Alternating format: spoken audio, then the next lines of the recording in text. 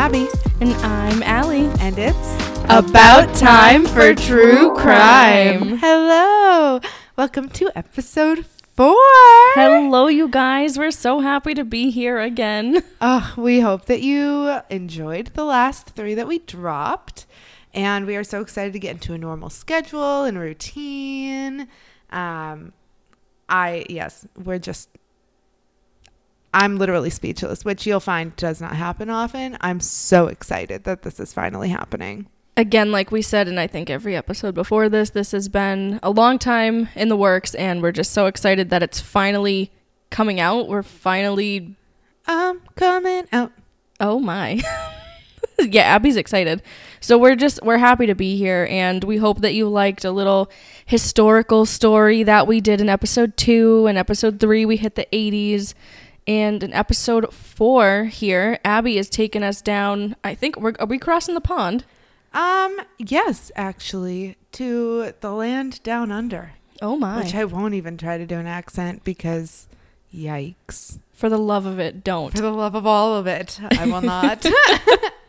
But I am going to cover the story of Katherine Knight. Do you know this one? I am not familiar. Well, boy, am I excited to tell you about it. I'm trying to figure out if she's the offender or if she is the victim, but I think we're going to find out real soon. We sure are. So here's what I want to start with. Typically, in these sorts of storytelling that true crime falls into, we either start at the beginning when they're babies, we start in the middle during the crime, but I'm not going to do either of those today. Oh my God, I love it. Another Tarantino-esque story. Yes, I'm going to ask you what your worst day as a kid looked like.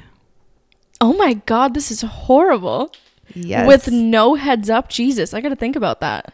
Well, I'll tell you what mine was. Love you so much, Mom. So sorry. Ours was the 3-day room cleaning from hell. Oh, there was a very specific event. I am a messy person. Well, yeah, no, I'm messy. I'm not dirty, but I'm unorganized. So yeah, messy person. Worse as a kid. My mom frequently says, I think with love, that I am one of the few people who has a special talent of walking into a room and making it look like a tornado came in. Oh my God, my dad would say I would just leave a trail of half drinking like water bottles. Yes. That's how you'd know I'd been there. The real walk of shame is bringing the half empty water bottles down from your room.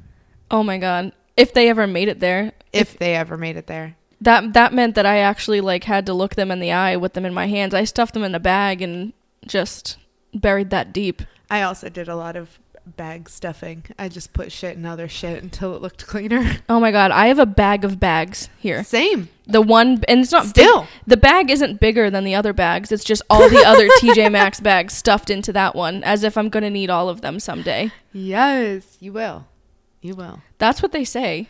I just emptied out my plastic bags from my closet. I don't think I've done it since I moved into my apartment years ago. Oh no. And they literally fit to the brim, almost didn't close a full trash bag. That's a tragedy. It's trash. It needed to go, but it was good. And yes, I recycle them. Jeez, get off my back. Oh my God, I was just about to harass you for that. I know. No, they went to the store. They went in the little thin plastics recycled. Well, look at you. So we love your mom so much, but... So that was it. The 3-day room cleaning from hell was the excursion. That was probably what I could legitimately call the worst part of my childhood, which I am content with. That is a fine worst day. Did you have to purge your favorite stuffed animal? No, but there was the threat if by the end of the timeline that we had, it wasn't cleaned up, a trash bag was coming out and anything left over was going in it. I was so messy as a kid. I don't blame her. No, it was awful, but same. It was bad. I was so messy as a kid that I was told repeatedly, clean your room, put your clothes away, do this. And I just yesed them to death and I didn't actually do it. And one day I got home from school and my bedroom door was off my bedroom. That's some Freaky Friday shit. No, seriously, it's exactly what it was. And it was like, well, now everyone has to look at it. Look at it. And then my room was cleaned. Yeah, naturally. So, did you get your door back? I did. Hooray. I did. Okay, so do you have a memory in mind? No? Okay, oh, good childhood's here. Sorry, guys. Nothing too juicy. But I want you to imagine your parents are divorced. They are fine. They're in love. Well, not in love with each other, but they're loving life and they love you and you don't feel bad about that.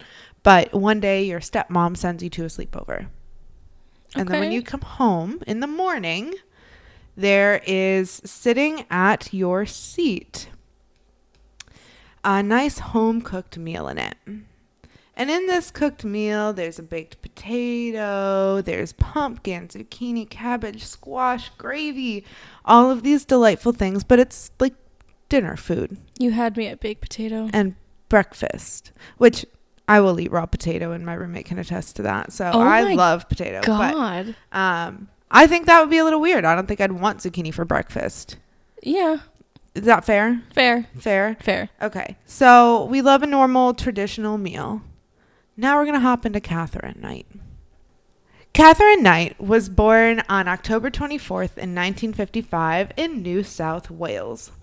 My favorite fun fact about Katherine Knight is that her parents were literally Ken and Barbie. No way. Yes, stepfather, his name was Ken and her mom's name was Barbara, which is very cute until we learn literally anything about them.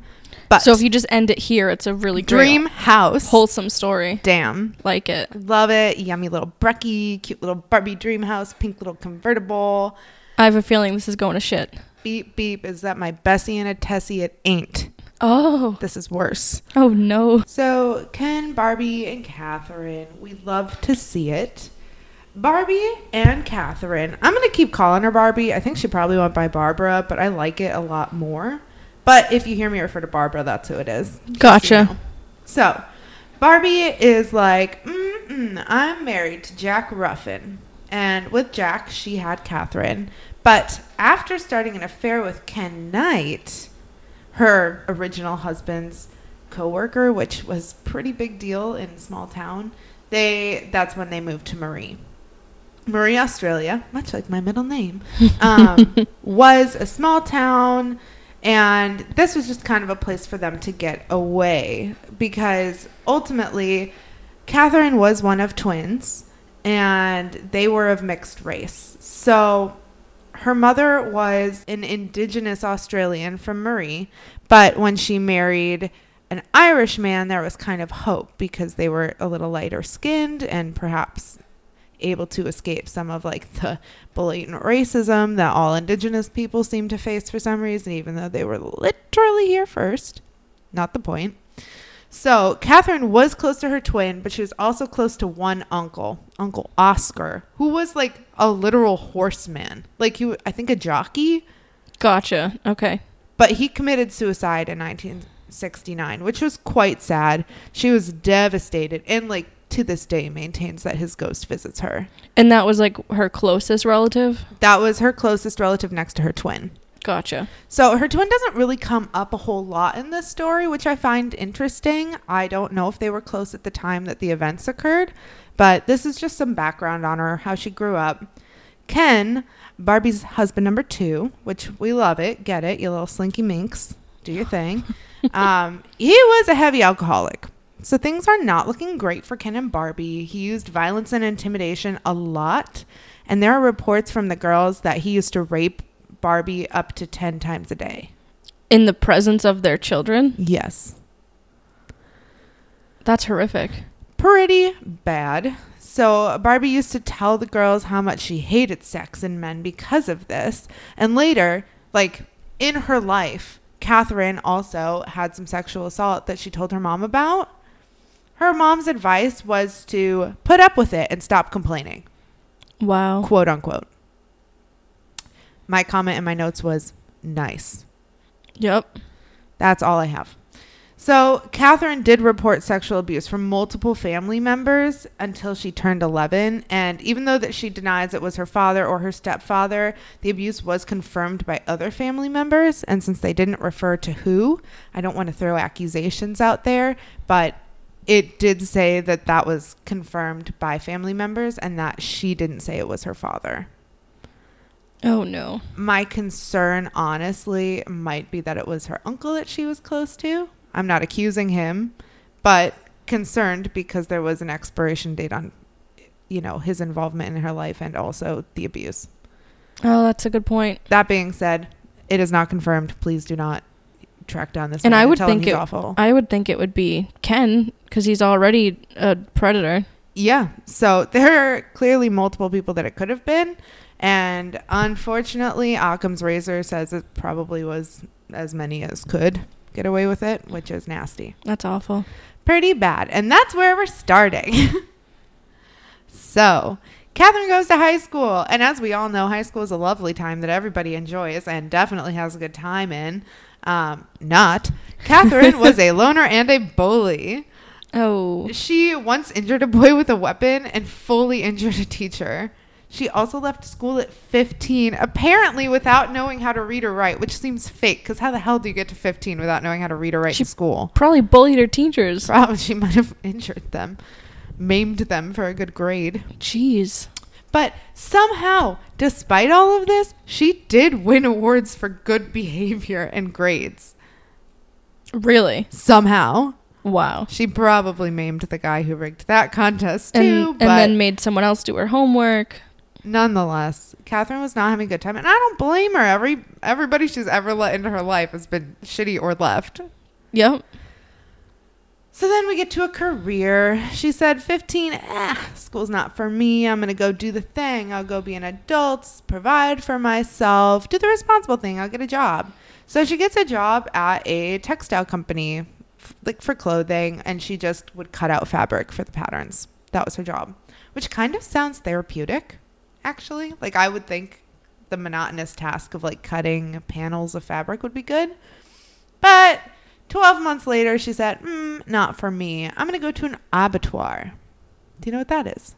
I'll be honest, I don't. It's a hot slaughterhouse.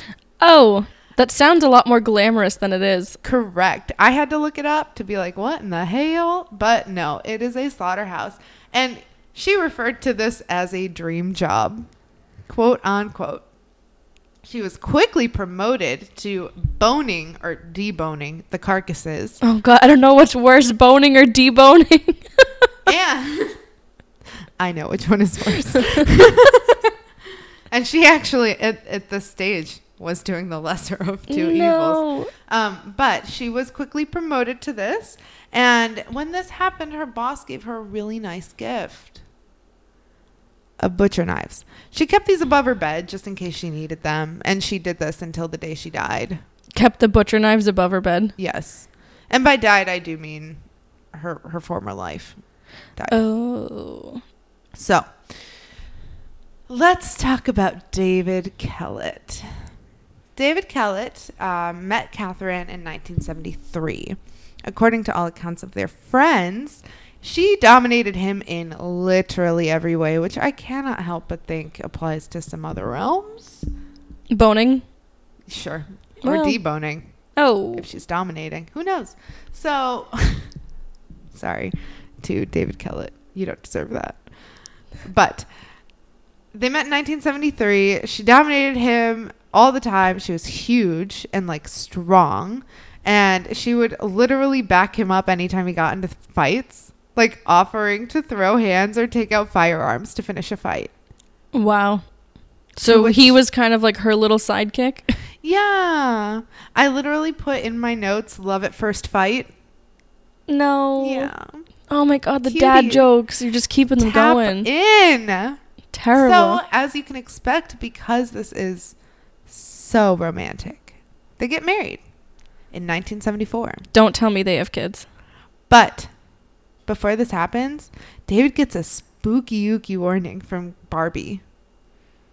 Barbie, Katherine's literal own mother, says, and I have this in quotes. I did get this from Murderpedia, so I don't know if this is an exact quote, but this is what has been recounted in a few different places, so I'm assuming it's pretty close. She said, you better watch this one or she'll fucking kill you. Stir her up the wrong way or do the wrong thing and you're fucked. Don't ever think of playing up on her. She'll fucking kill you. I can't imagine my mom saying that to my fiance. I can imagine my mom saying that period. Even if it was someone who would fuck someone up. I know. I just imagine you're dressed up to literally get married and your in-laws like, yeah, good luck, you'll die. Yeah, she's out for blood, just so you know. Yes. So this says that there were clues that her family and friends knew about.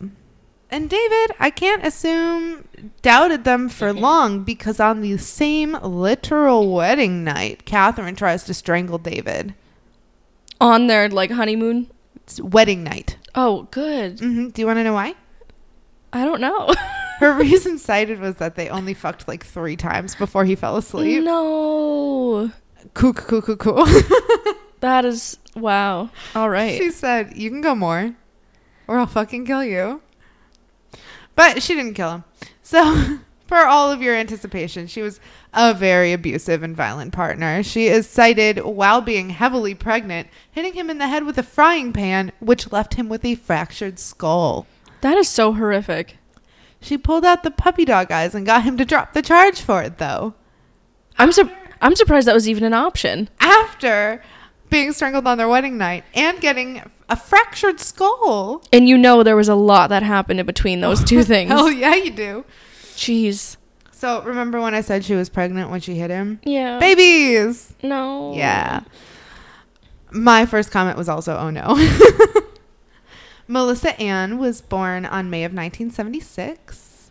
And at this time, like pretty quickly after David left for another woman in Queensland, which you could expect. He literally cited the violence as a reason. I can't imagine that we were under any delusions that Katherine thought the violence was a love language, so that probably didn't come as too big a shock. But Katherine is pissed. She's like literally stomping down the street with a baby pram, like tossing it from side to side. So she's involuntarily admitted into a hospital. So he left her, but also their child. Yes. And he just took off with another woman and said, I'll start over. Yep. Jeez. Yes. So she goes to St. Elmo's Hospital in Tamworth. She might know how to get to Sesame Street. They never told us. But I'm just kidding. Sorry to St. Elmo's. I'm sure you're a fine hospital. But so she goes there after this whole fit of rage, like with the baby pram going down the street. I didn't find where her child went during this time, but I would assume maybe with her mom, maybe with her twin. Beats me. Honestly, could have been with Kellett, but she did end up getting the baby back afterwards, so I wouldn't assume so. But at St. Elmo's, she is diagnosed with postnatal depression and spends a few weeks here to treat it. Then she's dismissed, and literally immediately upon dismissal, Katherine has her 2-month-old baby Melissa and puts her on a train track right before a train was due. Oh my God. She also stole an axe and did some heavy murder-related criminal threatening. Jeez. Yes, but don't fret. Baby Melissa is okay and was rescued by a town local known as Old Ted. So she didn't even like put her on the tracks and then pick her right back up. Someone else had to run and save her child. No, she left the baby on the tracks to go steal the axe. Oh my God. Yeah. No, she didn't want that baby. My jaw's like on the floor. Yeah, I wish I could describe your face. Ugh. You are like a colon up, or no, an uppercase D colon face. Do you see what I'm seeing? I'm so glad. Okay. I hope you do too, audience. But Old Ted, little guy, he literally like saved her merely minutes before the train came. Like if he hadn't been poking around, and I forget what it said they did. I think he owned the property close by, so he was kind of poking around and heard the crying baby and had to get it from the train tracks. Don't tell me they gave the kid right back to her. No. I honestly am not sure what happened with Melissa, though it does sound like the girls end up staying with them later on. So she's clearly okay, but it doesn't mention her much in the beginning after this. Hopefully someone else got to raise her, because my hope would be Old Ted.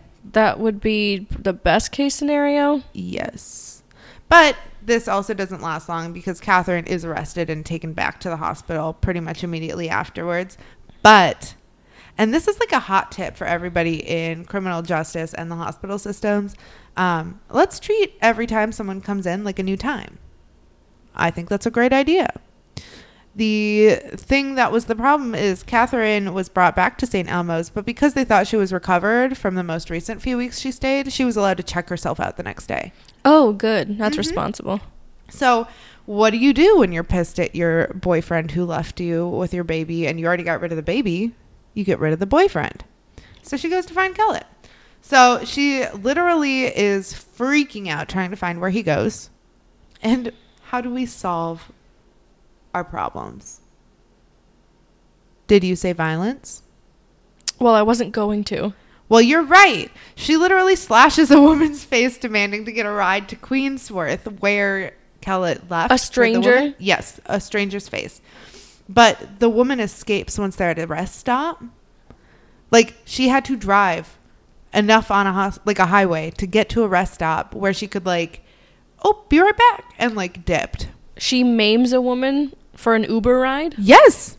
She said, "Hey there, Lyft. Let me slash your tires and your face. Let's go." That's terrible. I have not read of a woman as violent as this so consistently in a lot of true crime cases, which is part of what fascinates me about this one. She sounds a lot like Eileen Wuornos to me. Yes. Very similar. Yes. I find, violence in females is a fascinating concept to me because you just don't read about it all that often. And I'm sure we'll go into it in some of our CJ shorts, but we both know that women are less proportionately charged and sentenced with crimes than men.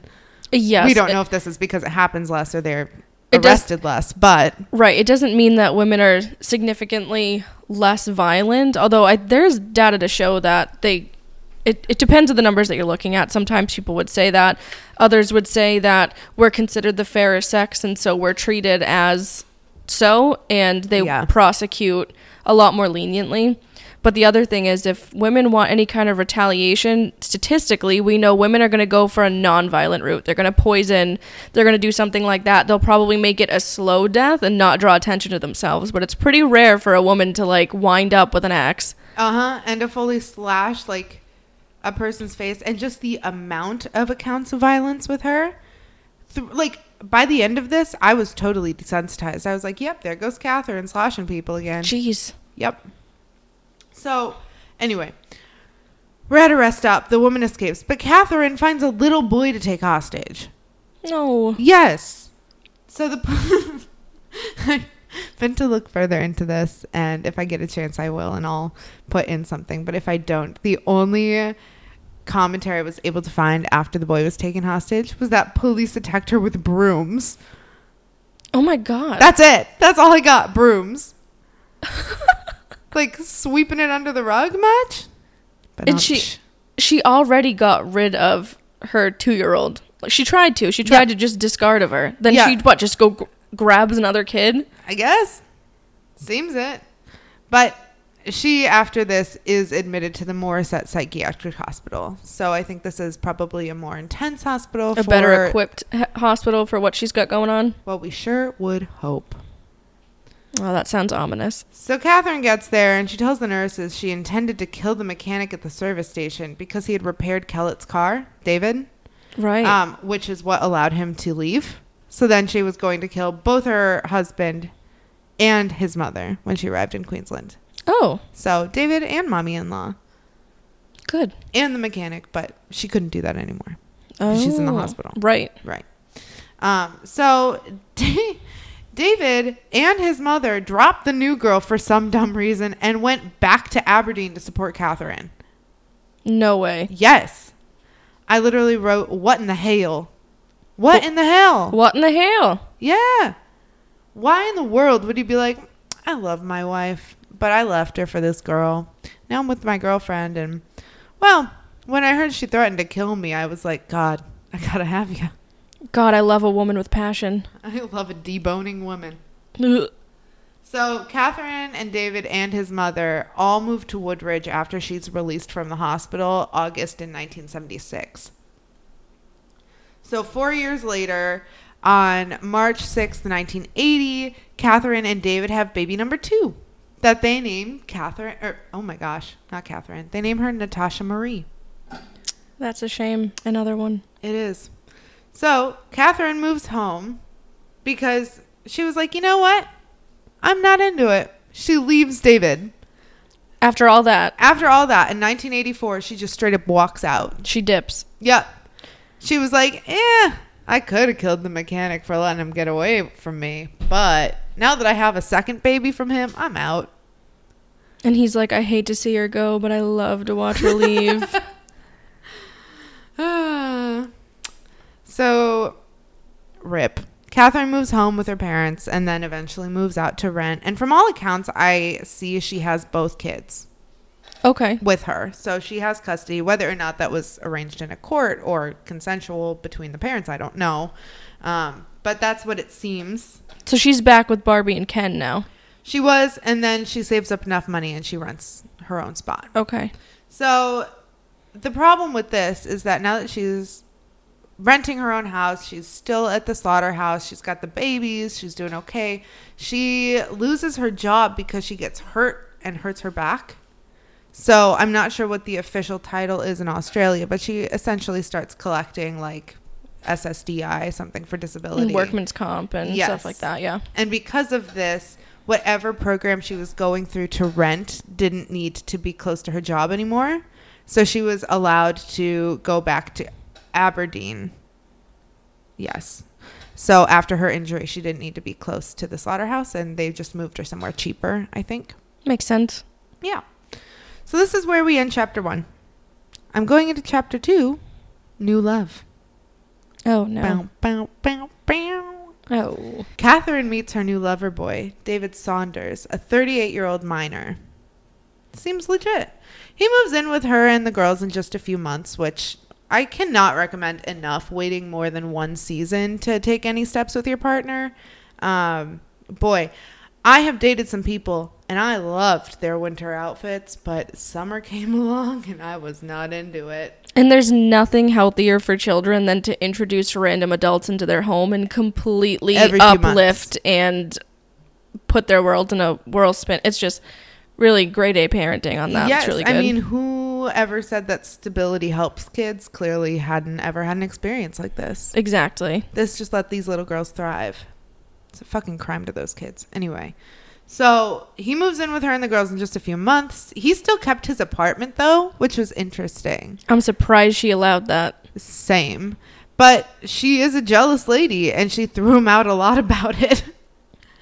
But because he's still at his apartment, he'd just go back to his apartment. But so would she, and then she'd beg for him to come back. Ooh. Which seems super healthy and like an effective way to communicate our problems. They're staying at his place? No, he would go back to his place when they fought. She would go back and be like, please come back. And then he would be like, okay. Trot along behind her and go back? Mm-hmm. Gotcha. Like the good little puppy that he was. In May of 1987, though, she did cut the throat of his 2-month-old dingo baby in front of him for just a reason that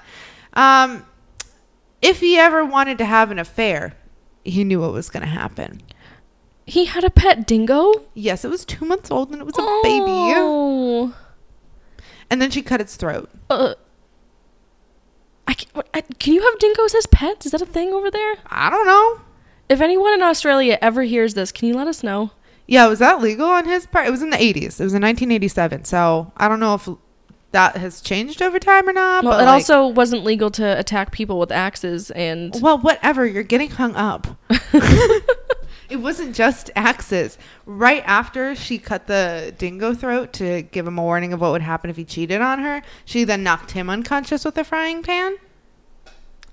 And here's my thought. Keep this woman out of a kitchen. Keep this woman out the kitchen, but two? Bro, is this where Tangled got the idea? Stop. I'm just saying. Anyway, so June of 1988, she has baby number 3.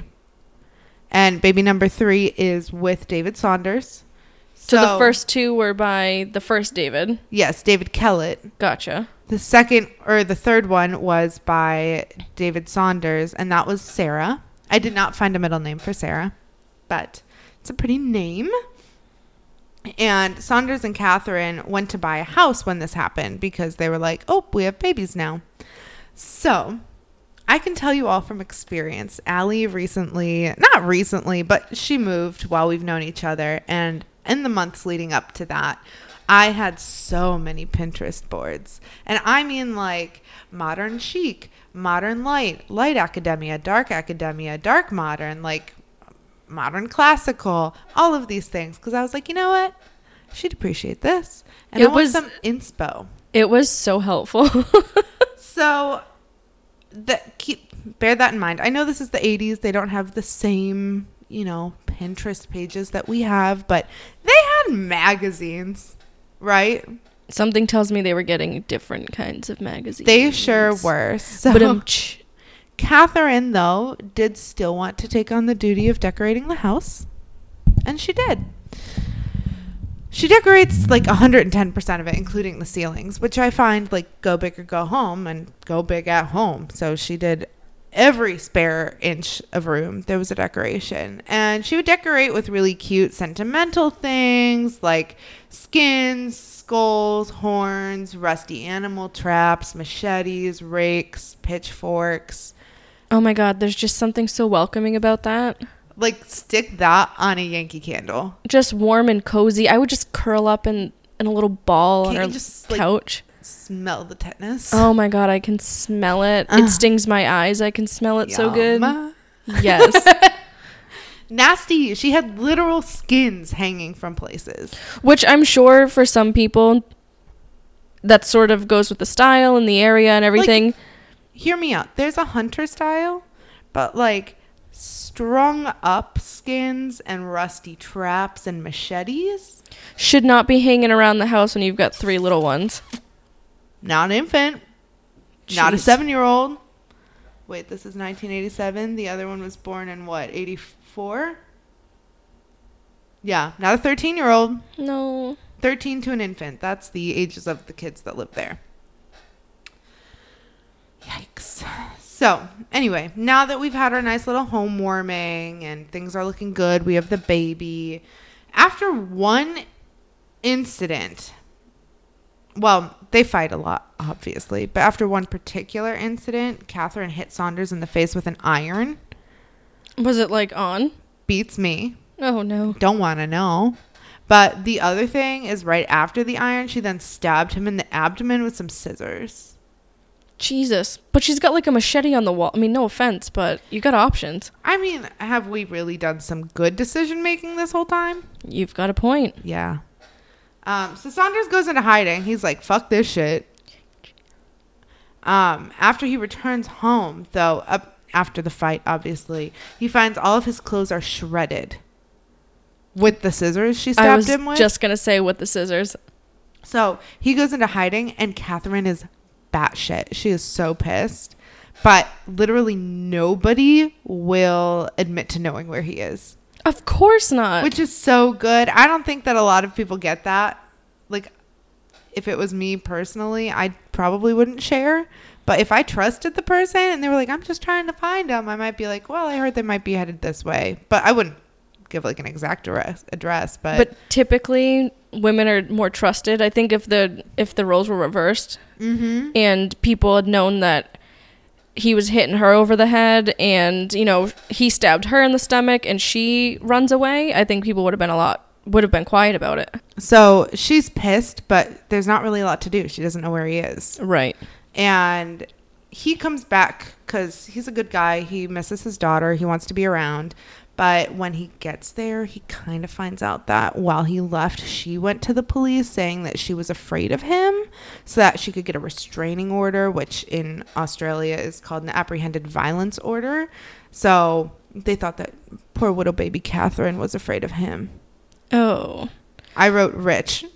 Did that mean that he couldn't go home now? Correct.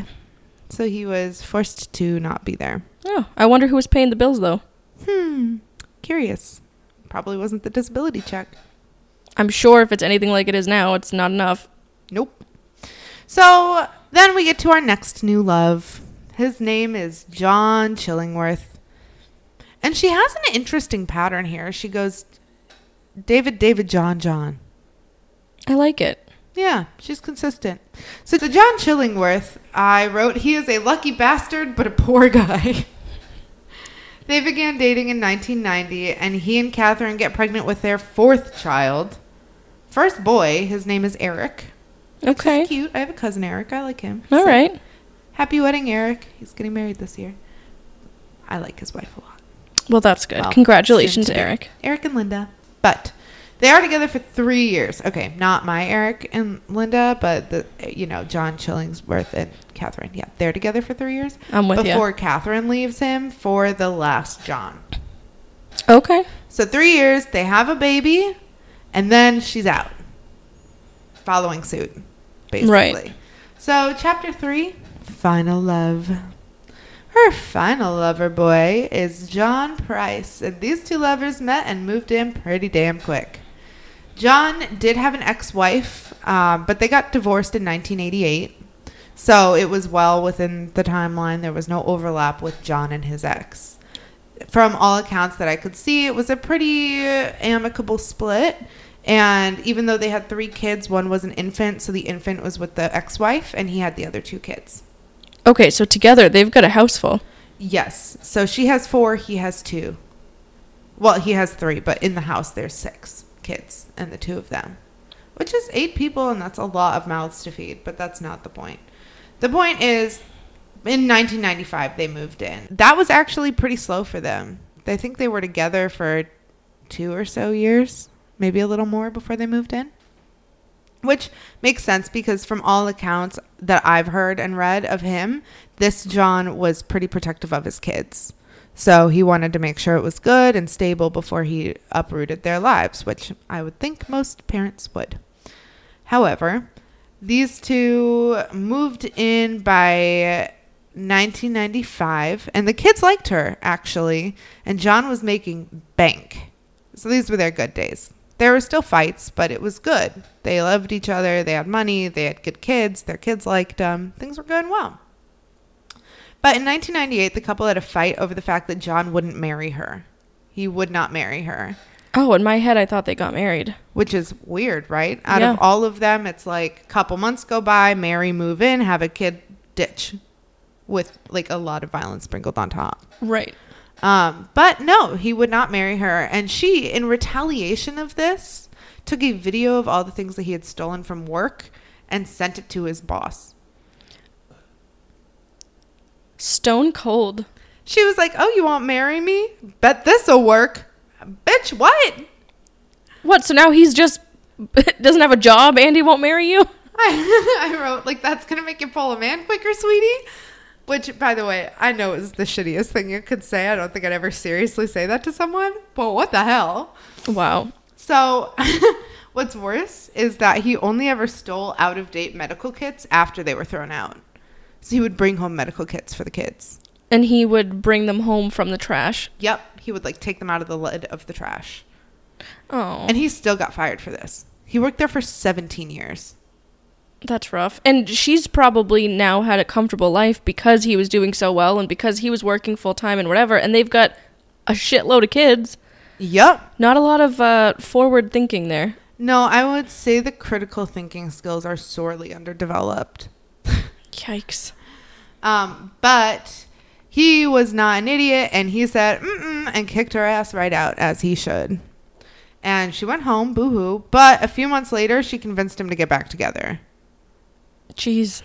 Because she's the fucking worst. But this time, he wouldn't let her move in, which was good. And also, his friends were starting to see the red flag. Well, not starting, but saw the red flags enough to say, we don't want to be around if you guys are together. So this wasn't hidden that it wasn't good. And at least the people that were close to him were trying to take steps to help. But ultimately, in February of 2000, John took out a restraining order after Katherine stabbed him in one of their fights. Was this the first time that she was violent to him? Oh, fuck no. Oh, okay. No, that was, all the way around. Well, because he didn't get clubbed with a frying pan yet, and that's kind of her. That is her MO, but it did say that there were sprinkled in fights, but none, I think, were big enough to account for individual events. She just liked a frying pan to the head every now and then. No skull fractures for this one. Not reported. All right. Yes. So, February of 2000. Awkward, though, because he did tell his coworkers the night before everything occurred that if he didn't show up, she killed him. So he knew something was like going on with her. Yeah, I said in literary terms that's foreshadowing, but is it just psychic if it's in real life? I don't know. So he goes home. He finds out the kids are at a sleepover, which is fine, but weird because she set it up. And she's got a restraining order out right now. Oh. Yes. So not so hot, but she did dress up in some black lingerie and apparently take some crude videos while her kids were sleeping. And it sounds like they were a part of the content at some point, not in like a sexual assault way, but in like a look at this fucking guy kind of way at her kids. Really? Which is wild. That's abusive. Mm-hmm. And then she went right over to his house. And I don't know if she was still dressed up all sexy, but, you know, what's black and white and red all over? Sorry, that was really bad. But I liked that. She went over to Price's house, and she sits. She watches some TV. He's asleep, by the way. This is totally normal. So she essentially breaks into his place because they don't live together anymore because of the restraining order. So she just kicks in the door, or? It seems it. Maybe she still had a spare key, but she's there. He's asleep. He doesn't know she's there. She's inside the living room watching TV. She takes a shower, maybe got sweaty with all that lingerie and making fun of her kids. But she wanted to be sexy. And then she woke him up to fuck like a few times. But he fell asleep, which is like, wah, wah. I don't know if you remember this, but that's actually how her first husband got strangled on their wedding night. So that's not really her fave. That's what I was thinking. Mm-hmm. So we're going to jump forward to the next morning at 6 a.m. when John Price does not show up for work. His coworkers are like, oh, shit. He said that was that Katherine girl. And so they sent someone over to look at him and like check in on the house to make sure everything's okay. So the coworker goes. It was a coworker that didn't even like do a welfare check with the police? Nope. Coworker. Right on that door, and they see blood on the doorway. So they call the cops. But, and I don't know if this is typical in Australia. If you live there, please let us know at some point if you ever hear this. The police didn't show up until 8 a.m. I don't know if this is because he started work at 6 and then it took a while for someone to get there and then it took a while for police to get there. But I don't know what a typical response time is. It just stuck out to me that that was a full 2-hour window. Yeah. I also think that maybe because it's not like they had cell phones like we have now, that he might have had to go somewhere to make a call. Possible. So Price, when the police get there and they break on in, they see her body unconscious. She had taken a bunch of sleeping pills and was passed the fuck out. But she's also laying on top of Price's body, which is under her and stained and bloody. And apparently her butcher knives are a pretty important part of that. The ones that she got as a gift from her boss all those years ago? For being so good at deboning. So, the prosecution at court based their theory on the blood evidence. So, I can't say whether this happened, and she sure as hell wasn't talking, but this is their theory. Sometime after falling back asleep, post-sexy time, John got up and tried to escape. He turned on a light, and he got to the door, if not out the door, before she caught up with him and pulled him back inside. She had stabbed him 37 times in both the front and the back, hitting every vital organ that she possibly could. And he died from bleeding out. That's brutal. And then she took sleeping pills and fell asleep on top of his dead body. Was she trying to take her own life? No. Actually, scratch the sleeping pills part. Because she had some fun in between then. Which, in hindsight, does make it creepier that she went back to his bleeding body to take pills and fall asleep on. But she did have some time to hang out before this happened. So she murdered him. He bled out. And Price, she's a giver. She thinks of the kids. And the kids were at a sleepover. She doesn't know if they've had dinner. So she cooks their dad up and serves him to him. No. Yeah, that nice home-cooked meal. No. With the squash and the carrots and the veggies and the The potatoes. The one where you had me with the mashed potato. Mm-hmm. Yeah, those. Well, his head was found in the pot with the vegetables. And, like, still pretty hot, too. Like 40, 50 degrees Celsius. Don't tell me the kids ate him. No, I don't believe they did. But... yes, his head was found in a pot with the vegetables. She decapitated him and took other parts of his body, serving them with the baked potatoes and all of the gravy and veggies. And this was in 2 settings. So there were 2 plates in the table, indicating that there was one for each of his children. And then there was another one outside.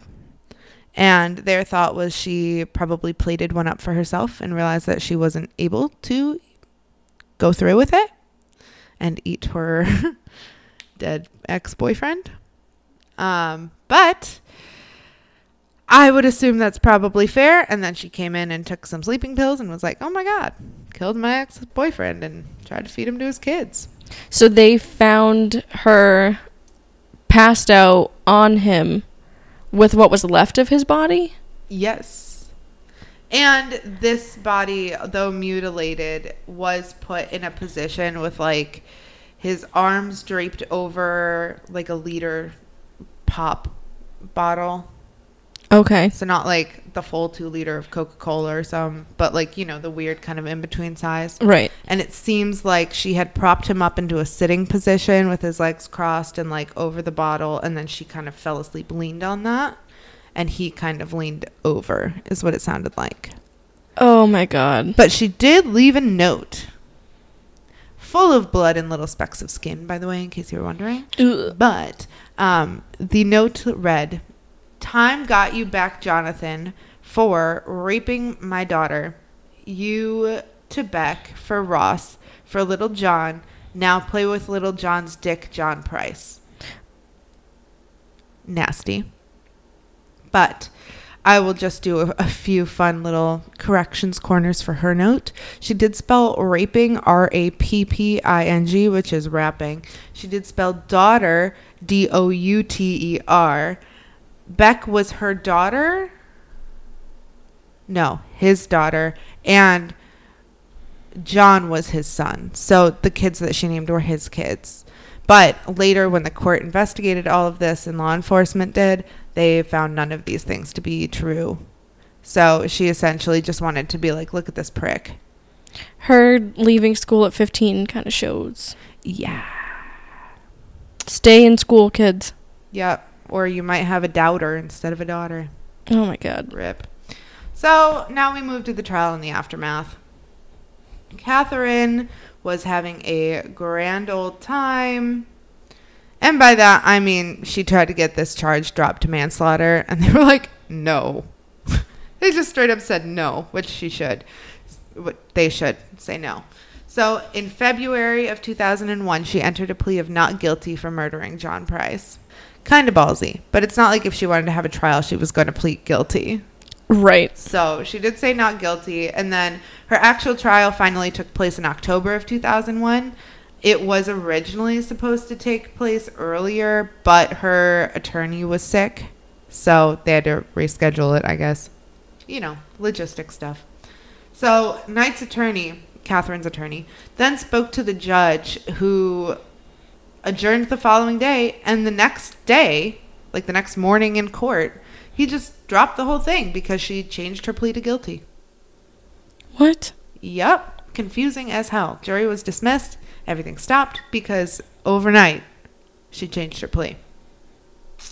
And the judge was fine with this. He ordered a psychiatric assessment to determine if she understood the consequences of the plea. So essentially like competency. But it did seem that she was competent enough to do it. And her legal team planned to defend her original crime with the excuse of amnesia and dissociation, which was supported by most psychiatrists she had seen, but wouldn't qualify her for the insanity defense, basically. Right. So it might mitigate sentencing, but this didn't work because she didn't have a trial. And if they were going to do a competency hearing, they should have done that before she entered Either plea. Yeah. Yes. I mean, at least in the way the U.S. system works, that's the way we do it. I don't know regulations in Australia or if this has changed. But yeah, we should probably figure out competency before we take someone's word. I mean, you kind of start with a competency hearing. Otherwise, it ends there, you know. Yep. So at the same one, her attorneys requested that she could be excused to avoid hearing some of the facts of the case. Seriously? Which, like, go fuck yourself. I'm so sorry that you don't want to think about the man that you had sex with, let him fall asleep, and then brutally murdered and cooked to serve to his kids. But that's what happened, and you made every choice in that line of events. If everyone else has to hear about it, you sure as shit are going to have to hear about that. So one of the people, I don't know if it was a witness or one of the law enforcement officers, but Timothy Lyons took the stand, and while he was describing the skinning and decapitation, she became hysterical and literally had to be medically sedated. While in the courtroom. For hearing the things that she chose to do. Good. So the judge sentenced her to life imprisonment, refused to fix a non-parole period, and ordered that she will never be released. And this is the first time this has ever been imposed on a woman in Australia. Fitting, though. Absolutely, it's fitting. So then in 2006, this is the last update I have on Katherine. She appealed the life sentence, saying that the penalty in jail without the possibility of the parole was too severe for what she did. Wow. It's actually perfectly fitting. Yeah, it's actually pretty fucking nice. Some states in the South are probably still, capital punishment.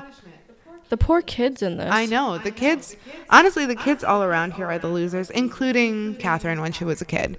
But not Katherine as an adult. She is fully capable and, culpable for what she's done. I feel for the kid, but yeah, you have to take responsibility for your actions. Yes. And what I like to end this with is the quote from the Court of Judges who denied her appeal that said, "It was an appalling crime, almost beyond contemplation in a civilized society." To which I say, Katherine Knight was not civilized. Nope. And I feel so bad for her as a child. Nobody should have to watch their mother be assaulted. Nobody should have to deal with the assault themselves. She clearly didn't have a strong support or many friends. And then have a parent who tells you to buck up, basically. Yes, and get over it when it starts happening to you. That's not it. And Barbie, there were some choices made. But Katherine's choices as an adult were her own. She is the one that slashed a woman's face with an axe and put her baby on a train track. Almost killed a mechanic. And this was all before the crime we're talking about. I know. So Katherine Knight, wild woman. Where was Barbie's warning for this last guy? Like, she took a lot of time to let the first guy know that she was batshit crazy. Like, why wouldn't you let hubby number one know? don't fuck it up? And then he did. And she was, and then that's it? 2, 3, and 4 were SOL to her, apparently. Yeah. Well, she did her due diligence. She warned one. This lady. That's a rough one. So, Katherine Knight. How traumatizing for the kids to, come home from a sleepover, see, food on the table, and be like, oh, this is weird. Dinner for You get breakfast? home from a sleepover that your stepmom, who has a restraining order out, set up for you. Yeah. And then when you get home, you see blood on the porch. And then you walk in and see 2 set table dishes full of food that looks yummy and looks like dinner. And then you go to the stove and you see your dad's head in a pot. So were the kids already home by the time the coworker? That I don't know. I'm going to assume no, just because if they're kids at a sleepover, my guess is nobody's going to get up and be home by 6 a.m. the next day. I was going to say, that's a really shitty sleepover. Yeah. Get up, go home. I know, You did your time. Bye. Get out of here. But no, that is Katherine Knight, and she is one hell of a woman. Oh my God, she's not even human. No, and it is so interesting to me, the fact that she is a woman and the fact that the violence is so over the top. Like, you really just don't see it that often. And I know we all have cases of our favorites, the Black Widow, and I'm so sorry. What did you say the name was that this reminds you of? Eileen Wuornos. Yes. I think maybe, let us know if you guys want to hear this. We should do a special topics episode about women offenders and what the sort of psychology is there, because I remember learning so much about that and finding that fascinating, and the differences between how men commit crimes and, well, statistically, and how women statistically commit crimes, and women hardly ever turn to violence. And certainly not messy violence the way this was. Like, that's the other statistical thing I know about women, between women and men. If you're going to take your own life, women will take the easiest to clean route. Absolutely. Which is fascinating in terms of like gender and society, but not the point. It is wild to see someone like this so explicitly outraged, and outraged towards everybody, including her own offspring. I would think if it was me, if I had a shitty childhood and I had a kid, I wouldn't be like, hey, buck up. I got it. You got it. I would be like, no, let's make this kid's life way better than mine. But that's what Barbie taught her, right? Mm-hmm. Buck up. Get on with it. It is so, I have family members that would have said she missed the nurture gene. Yes, there's not much maternal about this woman. No. Other than, the 4 babies. That's it. Oh, terrible. Yeah. Those poor kids. I hope the kids are okay now. Me too. I didn't want to look too much into it, mostly out of respect for their privacy. Right. While I agree a lot of the times with not necessarily including full names and doing those kinds of things, I also think in this case it was nice to include anything humanizing for Katherine, because otherwise you're just like, okay, butcher machine. What in the fuck? So I wanted to humanize her a little bit because she did have a shitty childhood, and I know inside every adult brain is a kid who doesn't understand what's going on when you're overwhelmed. But that doesn't mean that you have the right to do the things she did, and her kids deserve to get some peace from that and not be bothered again. And that was sort of a trailblazing case because it had never been done before in Australia to get that severe of a punishment. Yes, so to be the first woman ever convicted with life without the possibility of parole and specifically stamped never to be released. Fascinating. That judge made sure. And I think I've seen claims that she was Australia's first documented female psychopath, which would make a lot of sense. But I don't want to claim that was said by anyone who is an expert or who specifically worked with her. I can't say that I made sure that was truth. So, right. Interesting case. Interesting person. Very. Heinous crimes. And out of everyone in that whole story, I feel bad for her kids. I feel the worst for her firstborn who got put on the tracks and his kids. Yep. Because at some point they learned that she was going to try to do that. Whether or not it happened, whether or not they ever saw it, they learned. And everything about what they experienced was a globalized story. And how do you walk into your house after that? How do you be like, yep, I grew up here, but my dad's head was right there. Back left burner. And there's the son that they had together just lost both his parents. Right. She'll never be out. Nope. And he's not alive. So one night, It's insane. It's so heartbreaking, interesting, and I think a really good example of why we should be good to our kids. Be good parents, you guys. And listen, I go to therapy. I talk about this. I know that I hold women to a very high standard, but I also put a lot of emphasis on the fact that Barbara introduced a very belligerent, violent man and then continued to allow him access to her kids. If you already have kids with someone and you leave and you know the person you're leaving with is violent and abusive, do not bring your kids around them. And my God, if it's so early that you don't know if they're violent and abusive, don't bring your kids around them. Exercise caution. Yes. Love whoever you want. Fall in love with whoever you want. But if you're responsible for the life and well-being of a child, let's make sure we're doing our part. And as two women that don't have kids, we're not trying to tell anybody how you parent. This is not a parenting podcast. However, common knowledge, don't expose your children to traumatic events. If you know they're coming. When you can help it. Don't allow your kids to be vulnerable to adults that you don't know well. And also, on that note, if you are not a stable adult, and by this I mean Katherine Knight, I do not mean you listening with children. I don't know you. Although I want to. Let's be friends. But if you're Katherine Knight and you know that you have an abusive tendency, let's maybe work up a parenting plan. Talk to mom. See how she did it. By all accounts, Barbie wasn't abusive. She was just abused. And, you know. Well, emotionally abusive. Emotionally pretty rough. But not physically.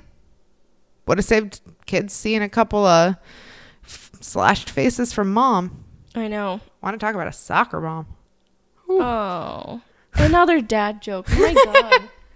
Cannot get rid of this. I can just see if she was like, so sorry to out myself from where I grew up, but if she was one of like the Oakhurst North moms with like the intense eyebrows, there's like a soccer mom eyebrow. I did not know that. And it's angry. It's not a good eyebrow. Oh my. I mean, don't get me wrong. It's like a good eyebrow, but it's not an expressive eyebrow in any way you'd want to express yourself naturally. Oh. And that's what I picture. That and, you know, her little butcher knives above the bed. She kept them above her bed, by all accounts, until she went to prison.